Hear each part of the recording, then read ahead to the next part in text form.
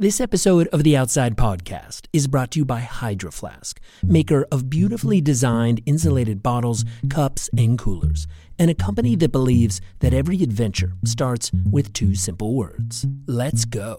And we are going to do an awesome hike today. That's Myrna Valerio, ultra runner, adventurer, and advocate for increasing diversity and body positivity in the outdoors. I like to lay out my clothing the night before I go out on a hike to make sure that everything is ready so that I'm not rushing in the morning and so that I have more time on the actual trail. As Myrna knows well, every successful outing begins with being prepared for whatever the trail has in store. What I do is I make sure, first of all, that I don't have any cotton on, including my underwear.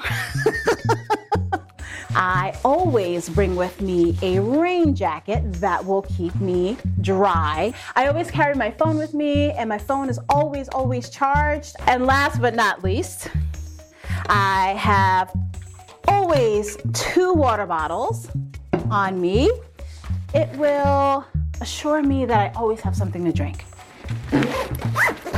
Hydro Flask wants you to get out there and enjoy yourself, just like Myrna, which is why all of their water bottles, cups, and coolers are designed to keep their contents at the perfect temperature all day long, whether you're in the mountains, at the beach, or just in your backyard. Shop for yourself or the outdoor lovers on your list this holiday season at hydroflask.com.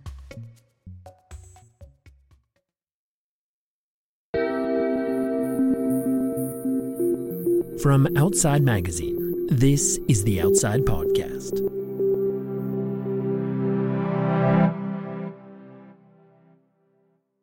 My name is Kamau Bell. I'm a stand-up comedian and host and executive producer of CNN's United Shades of America. Outside Magazine is sort of not the place you would automatically expect me to be. This is true. If you haven't watched Kamau Bell's long-running CNN show, United Shades of America, it really isn't something you'd think would be covered by Outside Magazine. Now in its 6th season, the Emmy Award-winning series has Kamau traveling across the country to engage his fellow citizens on a range of provocative topics, from the way we treat our military veterans to defunding the police, to the injustice of techno-racism. Welcome to your digital world. Looks like if I live here, I'm single. I got some tech money because there's a lot of space. Wait, oh, my hand. Oh, I got a white hand. And yet there was W. Kamau Bell on the cover of Outside Magazine's September-October print edition. It's the latest version of our annual Best Towns issue, which for decades has been a guaranteed hit with our readers, because people are always dreaming about living somewhere else. And if you're an outside type, that somewhere has meant a place with access to exceptional adventure playgrounds, plus a vibrant outdoor community, so you'll have lots of friends to play with. But in recent years, our readers have been hungry for something else in their dream towns. Big stuff, like affordable homes, investment in public transportation and green initiatives, and a diverse population that has equitable access to parks and open spaces. Which is why, if you page through this year's Best Towns issue, you won't read about exclusive mountain hamlets where people are buying second homes for millions of dollars. Instead, you'll learn how Atlanta, Georgia is creating parks and bike lanes as part of one of the most ambitious commitments to open space in the country, or why Albuquerque, New Mexico is getting underserved youth into nature with the help from the state's Outdoor Equity Fund. It was in this context that we wanted to speak with Kamau for the magazine, and also feature him in this episode, which marks the start of a new series for the Outside Podcast that we're calling Forces of Good. Between now and the end of the year, we'll be profiling people who saw an opportunity to bring about positive change in the world and then acted on it. Over the last 6 years of filming United Shades, Kamau has explored dozens of American cities to learn about the different challenges we face and also show us how we can begin to talk to one another. I think what Kamau is doing with United Shades is special. He's left the glare and polish and glow of a studio to go into the country. You know, people say a lot like, we should meet people where they are. He literally meets people where they are, you know, out back of a barn, at a rally, at a police department, in the countryside, in the city. This is Baratunde Thurston, a writer, activist, and comedian whose many ventures include a podcast called How to Citizen, a show that, as he describes it, reimagines citizen as a verb and helps us reclaim our collective power. Lately, he's also been filming a series for PBS called America Outdoors, which is scheduled to launch next year. As Baratunde points out, Kamau's ambitious approach to engaging people who might see things very differently than he does comes with some risk. But what helps balance some of that risk is he's a comedian. And so he also knows how to set people at ease and loosen them up and open them up and use that power of comedy to create a shared space that we can all enter. When we decided to interview Kamau, we asked Baratunde to lead the conversation. The two men first met more than a decade ago. I was worried that I might be matched up with somebody who didn't understand who I was, or just like, do you still wear those shoes that are just toes?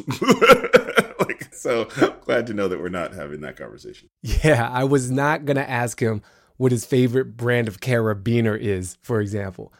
And look, like Kamau said, he's not your typical Outside Magazine personality. But the years he spent talking to people all over the country have given him a deep understanding of the divisions we face right now. I remember thinking and sharing with him that one of the challenges we face in this country, in the U.S., is that we won't necessarily exist.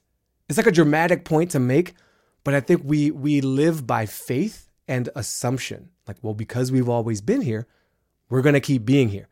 And there's like no law of physics or science or spirit that guarantees our existence. We have to work at it. And Kamau's very clear about just how high the stakes are at this moment. I mean, I think we are really at like a serious crossroads in history for this country. Right before we got on this, I was like, what year did the Berlin Wall go up? And I think that like we're in a place of like not one Berlin Wall, but like several Berlin Walls going up in every city. I think that we are much closer to Hunger Games than we realized. Like, I think that there's a sense of like that the divides that exist now, unless we really as less a certain percentage of us really go, all right, we're going to make it our purpose to try to figure this out in a way that actually helps some of those people who are on the other side and doesn't drive them away. If things keep sort of drifting in the direction they are, then I think it just gets, it's I think about there's like in New York, you can literally go to the building where Studio 54 was, and it still says Studio 54 on it, but it ain't Studio 54. I feel like America's could be that. Like, it'll still be called the United States of America, and people will be like, remember back in the day when we all used to do cocaine there? Like, Michael Jackson used to come all the time. But it's not, but I think it will qualitatively feel different. I think that's where I think we're headed, unless there's like a real, like, brave, committed movement to like, okay, we have to really like stand up and really address this. So Kamau's making jokes there, but that's a pretty dark take on the state of things.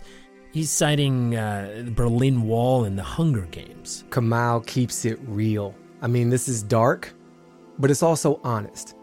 And you can be both. You can be dark and honest and still a force for good and try to help us see each other across that proverbial wall. And what he's doing is so bold because in his show, he's taking on some of the biggest gaps: racism, white supremacy, police brutality, immigration. He's so provocative in service of trying to help us see each other. So I really wanted to know, okay, what's your ulterior agenda here, dude? Like, be real with me, bro. What are you going for? I'm trying to promote the same agenda Sesame Street's trying to promote. We should be smarter, kinder, more cooperative. We should notice the people in our neighborhood. We should be okay with the one who doesn't look like somebody we expect in our neighborhood. Where does the outdoors come into this for Kamau? I mean, Outside Magazine, we wanted to hear his take on how we can expand our communities so that they're more inclusive and equitable, because the ultimate goal here is to create the kinds of outdoor-oriented towns and cities where we really want to live. So How does Kamau relate to the outdoors? Yeah, he would be the first to say he's not an outdoors kind of a person. He lives in Oakland, California with his family, so he does have access to some of those beautiful places in the Bay. But he's honest about it. He's more at home on a couch than on a bike. Still, like a lot of us, he did develop an early relationship with the outdoors as a kid. I mean, when I think about the outdoor version of my childhood, I think about the summers I spent in Mobile, Alabama, because that was like my grandmother's house. And at some point you were just supposed to go outside, like that you just had you had been inside long enough and it was just go. Like there wasn't really an activity set up for you. It was just go and come back when you're hungry or it's dark, it's just, and so a lot of my time in Alabama, I think about my grandmother's backyard and and just sort of digging in the dirt as a kid, because that was all there was to do outside at that point. And just and also just getting into random, sort of Little Rascals adventures with this kids in the neighborhood, not anything of any significance. Buying fireworks from an old lady's house where now I look back and go, what were we doing? Literally playing in the ditch next to the train tracks, really some old school, Mobile's not rural, but compared to where I live now and compared to what you think of when you think of urban, it was rural, So summers in Alabama are one part of Kamau's experience.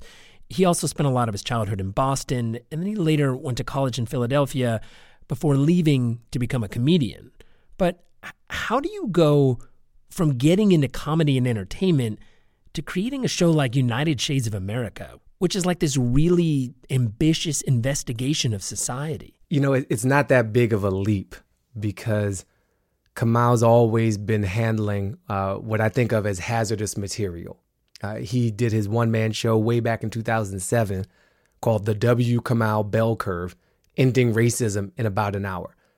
And he's dealing with affirmative action, the whole bell curve controversy for people who might remember that, and race relations in America, which is never easy because it's race relations in America. And then he later did this Showtime stand-up special called The Semi-Prominent Negro. Conversations we have to have because racism is just, it's bad right now. We have to have all these people of color. We have to have all these conversations. And unfortunately, we have to have them with white people. One of the things I've learned working in the storytelling business, in this business called show, is that the process can change you, especially when you're doing the nonfiction storytelling stuff, which involves a lot of story listening. You're out in the world with real people. And that's definitely happened to Kamau. I mean, I don't think anything's changed him more than his work on United Shades. I just said this the other day, and I was like, can I say this out loud? So I'm going to say it out loud again, but this is a more public forum.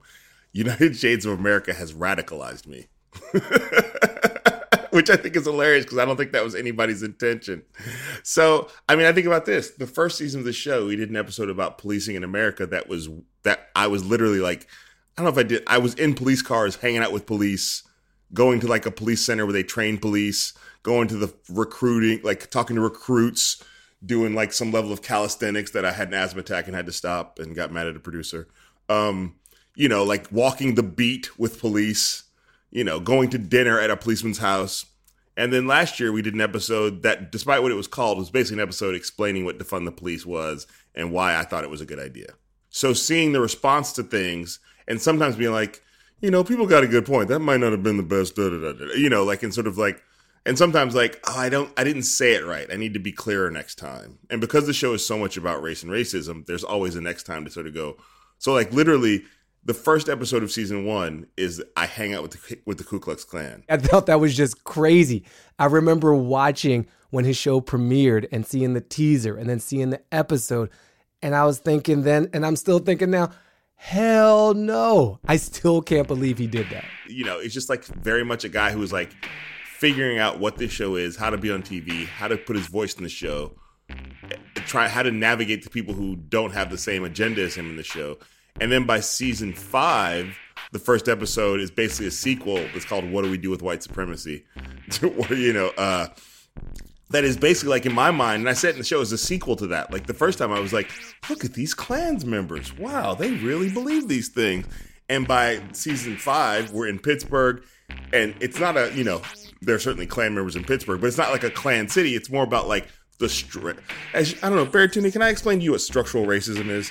So I'm like doing explainers of structural racism and structural white supremacy and institutional racism. And we're talking about how the media in Pittsburgh specifically at the highest end is overwhelmingly white, even though it doesn't reflect the blackness of the city, and like all these things that we're talking about that are not like about the KKK. And instead of talking to the Klan, we talk to ex-Klan members. Like, how did you get out? What was the deal? So for me, it was a way to go to basically, I know you're watching the show, I'm watching the show, I'm watching you watch the show. I'm also paying attention to the world and sort of go, the world isn't, it would be silly for me to try to go meet with the Klan again. And that idea has certainly been pitched on some level every season. I have tried many times to get shows on television. So believe me when I say it's a big deal for Kamau to have a show on television. But what's even more impressive, he has a show that's still on television. The United Shades is still going after years. And it's so different from anything else you could find on CNN. Really, anywhere else on television, they keep bringing it back. He keeps winning Emmys. He's having a great run, and it's something he's very aware of. You know, when United Shades was first pitched to me, it wasn't called United Shades. It was called Black Man, White America. And the idea was that I would go to white places every week. First of all, there's no way you get to 6 seasons on that show. And it would be not like now when people see me coming, generally it's like, hey, Kamau's here. It'd be like, oh, it'd be white people like, here comes this black guy making fun of us. like. And I was like, I can't do that. Like, I can't do something that I don't believe in. I would only do it if I got to see lots of different people. And to the credit of the guy who came up with the idea, he was like, that's a better idea. And he renamed it United Shades of America. But the idea being that it was just like, there's more stories to tell when you automatically are looking for people whose stories haven't been told in this country. It's math. I mean, if you sort of were to go, everybody who wants to be in show business, everybody who gets in some level of show business, everybody who has a successful project, I'm in the Showbiz Hall of Fame just by virtue of 6 seasons of a TV show and 3 Emmys. I mean, like, you know, I'm not at the door. Like, there's other people at the door. I don't have my own wing, but I am on a plaque somewhere in the Showbiz Hall of Fame. Just by virtue of the fact that it is, like, you know, for 6 seasons of a show. I mean, it's cable news. It ain't Friends, but still. We'll be right back. At the top of the episode, ultra runner Myrna Valerio told us what she packs for an adventure: the right gear, snacks, and 2 Hydro Flask water bottles. There are only about 3 things that you have to worry about: good shoes, good clothes, food and drink. And last but certainly not least, you have to have a map. Actually, that's 4. Once you're out on the trail, Myrna suggests that you keep a few rules in mind. The first and probably most important rule is do not litter. And if you do see litter, pick it up, put it in your bag, put it in your pocket, and dispose of it when you get back home. Another important rule of the trail is to let faster hikers pass you by. Don't be a f***ing trail hog. But Myrna's most important rule is that everybody belongs outside. One of the biggest misconceptions about hiking or any other outdoor activity is that you have to be in a specific kind of body. But guess what? That's a lie. You can be in any body. Hydro Flask has partnered with Myrna and other inspiring outdoor professionals on a new video series called How We Go that has them sharing tips to help people of all skill levels get more out of their favorite outdoor activities. Get outside. That's all you gotta do. Get outside. Don't listen to what other people have to say. Don't listen to those negative voices in your own head. Get outside. To watch episodes of How We Go on everything from mountain biking and yoga to fly fishing and bouldering, follow Hydro Flask on Instagram, YouTube, and Facebook. I'm Myrna Valerio, and this is How I Go. In October of 2020, W. Kamau Bell and the team from United Shades of America began working on new episodes for the first time since the pandemic started. At this point, there were no vaccines, and COVID was about to spike across the country in a massive and deadly wave. Given that the show is built around Kamau having meaningful, in-person conversations with people he has just met, This was an extremely difficult time to be filming. And for Kamau, it was downright scary. If it had been totally left up to me, I wouldn't have gone out to film. Now, of course it's left up to me on some level. I can say I'm not going. But it was also like, there's this weird part about the momentum of the show is, I just was like, there's no way we're going to film because COVID is still out there. And at some point it was clear like, oh, they think we're going to film. Now I give everybody credit, CNN, ZPZ, like there was a super clear, like how we're going to keep this as safe as possible. But to be quite frank, I'm a black guy with all the comorbidities, including being a black guy. So like, I was just like, this is like, it was scary. It was absolutely like, is this important enough to die for? like is this important enough to take that chance? I mean, I don't even know if I would trend if I died from COVID shooting this show. But like, I get just like, there was this real, like, it felt scary. Like the very first episode, so kids aren't back at school for the most part. There's no even like everybody's Zooming. So that was the other part. I had to leave my kids. My youngest kid was 6, oldest kid was 9. And they were like, we aren't allowed to go to school 3 blocks away, but you're getting on a plane.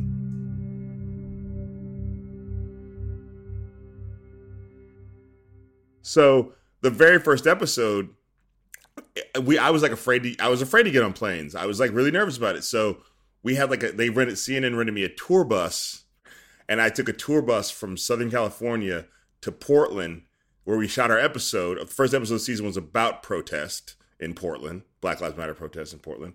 And I slept on a tour bus in downtown Portland for a week because I was afraid to go into the hotel where the crew was staying. And, it's like, it sounds romantic to sleep on a tour bus, but I think it sounds romantic when you're on the tour bus with the Rolling Stones. But I was on the tour bus by myself, like, sleeping on a bed that is like, it's fine. Just like waking up every morning to the sounds of people outside the tour bus walking past, you know what I mean? And then like getting out of the tour bus in the morning to people like, there's a guy in there? Wait, there's somebody in there at 7 a.m. And then the thing that you're sort of aware of at that point, things weren't open. Like things were like still like, Yelp says this smoothie place is open. The smoothie place is clearly not open. All right, let me go to the next place. Because everybody was still COVIDing and sheltering and everybody did. Surprise, people didn't think to update their Yelp listing as they were afraid they were going to die.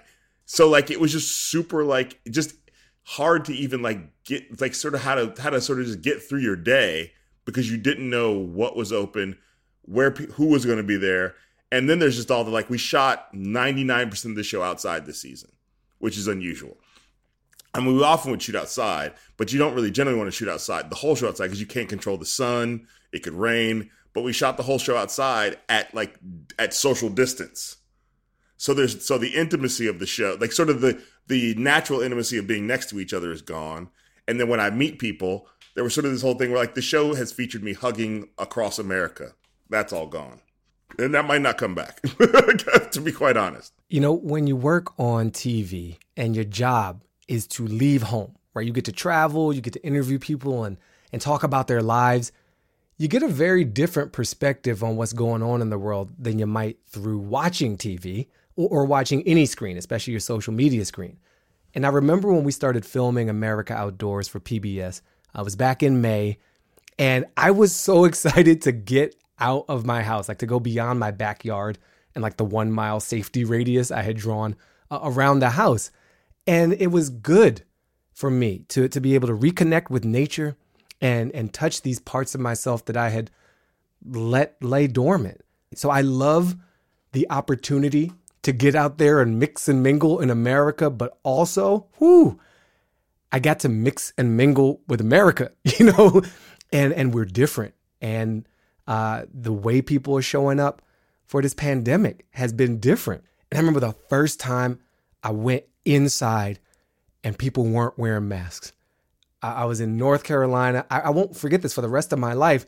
I was the only one with a mask. And I'm like, am I doing something wrong? It was like a record scratch moment where just like everybody stops and looks at you. And, Kamau told me a related story that comes through in this same way about how the pandemic has pulled us apart from each other in some ways. I mean, I think the thing that is happening now where people are really starting to be clear that like COVID has divided this country like along political lines. I saw that in the fall. Like, and I think we knew some of that, but just like just the ways in which people treat, like, because I'm living in the Bay Area, so it's like a liberal bubble. But like, so we did an episode in South Carolina, and it was like, Columbia, South Carolina, which is not a bright blue spot. I mean, if it is a Democratic state, it isn't as bright blue as Oakland. We went to a restaurant to order food, and we didn't even think to say to go. Like we didn't even it just didn't like we don't need to say that. And they set it down on the table. And we're like, here you go. And we're like, no, to go. And there was this vibe that we talked about. The woman looked just like, oh, you're one of those. You just sort of felt like oh, you don't have it to sit here and be with you're free, And so like you just really see that like we are very much, this is splitting us as a country. And I can't blame, it's hard to blame those individuals. This is a systemic problem.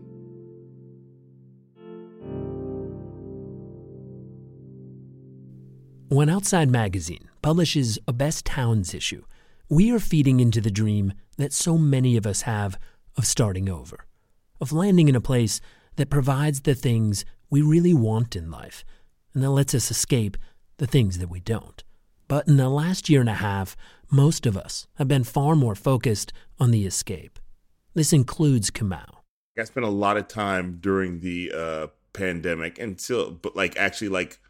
looking for other countries to live in, just because it made me feel better. It just made me feel like there were other options. Whew, I feel that. But it's not just the pandemic we've been wanting to escape. Climate change is an even bigger factor and in some ways related to the pandemic.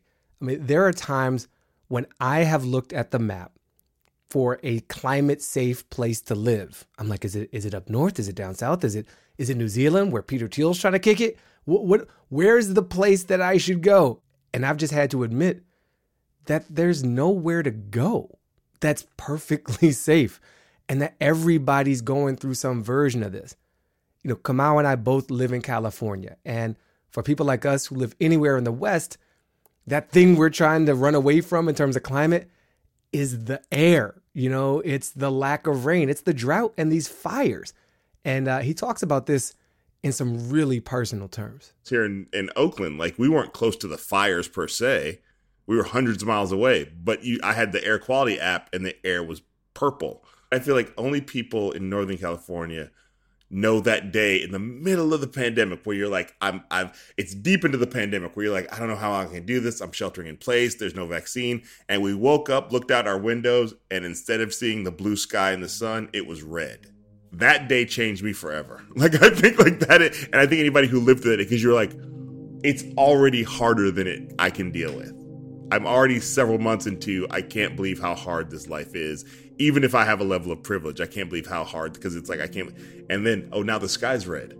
And I still had work to do. So I was like sitting here on my computer, Zooms and CNN and COVID counts. And every now and again, I would just look and it'd be like 10:30 in the morning. Yep, still red. CNN, blue, 4:30 afternoon. Yep, still bright red. And then is this forever? Is this what it is? The hardest thing for me during the pandemic wasn't restaurants. It wasn't travel. It wasn't, certainly wasn't the VIP room at the club that I don't want to go to. It was playgrounds being shut down. I didn't realize how much the playground was like the coffee shop for kids. I just need to go check in. I need to go hang out for a minute. There's no substitute for it. Because even if you have the kind of privilege where you can build the playground onto your house outside, it's not just about the physical structure. Seeing how this affects my kids and how my kids sort of are used to the fact that there was nothing I could compare us leaving the house for when the air is too hard to breathe. I don't have that experience from childhood. I don't have, so my kids sometimes they ask questions and I'm like, yeah, I don't have anything to how long is this going to last? I have no idea.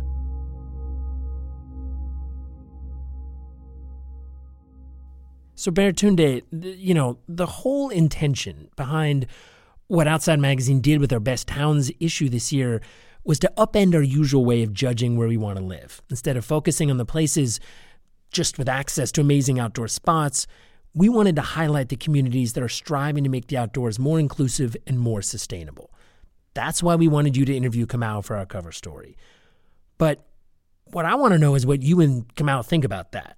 And what do you think about this effort? Like, what's your advice for media outlets like Outside that have historically done a poor job of accounting for race and inequality in our storytelling and now are trying to move in the right direction? What are we supposed to do? Mike, man, my full answer to that question is a book or 10. There's so much to get into to try to address that. But what I'll say is this. I think there's a combination required here of us moving through the fear and shame that an honest accounting of our history might generate. You know, there's such a discussion now about what kind of history do we teach, and are we trying to shame America? And I don't see it that way. I see it as trying to love America, trying to know America, the good, the bad, and the ugly, which any healthy, loving relationship involves a deep knowing. So let's know our country and love her, not in spite of those frailties and failures, but because of them. I also want to see us committing to using the power we have for some collective and not just individual benefit.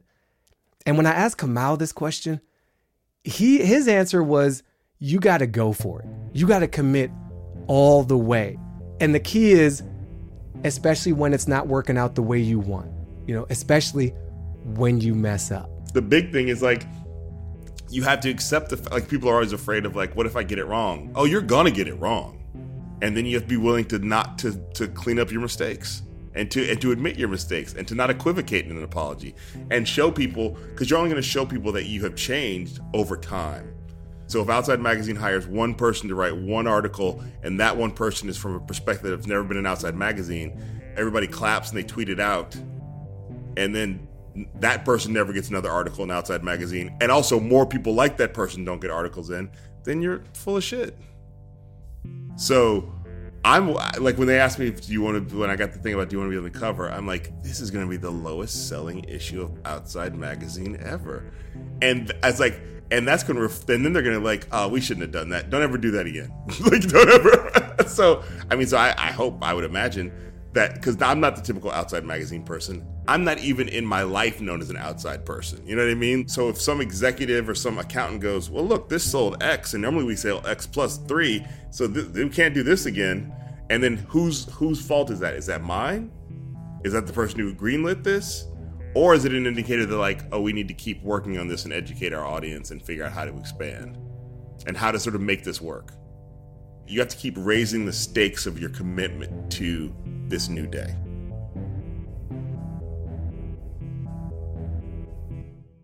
W. Kamau Bell is on the cover of Outside Magazine's September-October print edition. He was interviewed for that story in this episode by Baratunde Thurston.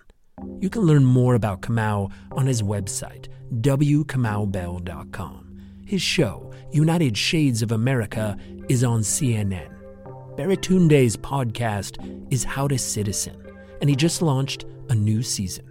His upcoming PBS television series, America Outdoors, will begin airing next year. My name is Michael Roberts. I produced this episode. Our music is by Robbie Carver. This episode was brought to you by Hydro Flask, maker of beautifully designed insulated bottles, cups, and coolers, and a company that believes every adventure starts with 2 simple words: let's go. Shop Hydro Flask products for yourself or the outdoor lovers on your holiday list this season at hydroflask.com. The Outside Podcast is made possible by the support of our Outside Plus members. Learn more and join at outsideonline.com/outsideplus. Outside Podcast listeners get 25% off an Outside Plus membership with the coupon code OUTSIDEPOD. That's OUTSIDEPOD, all lowercase.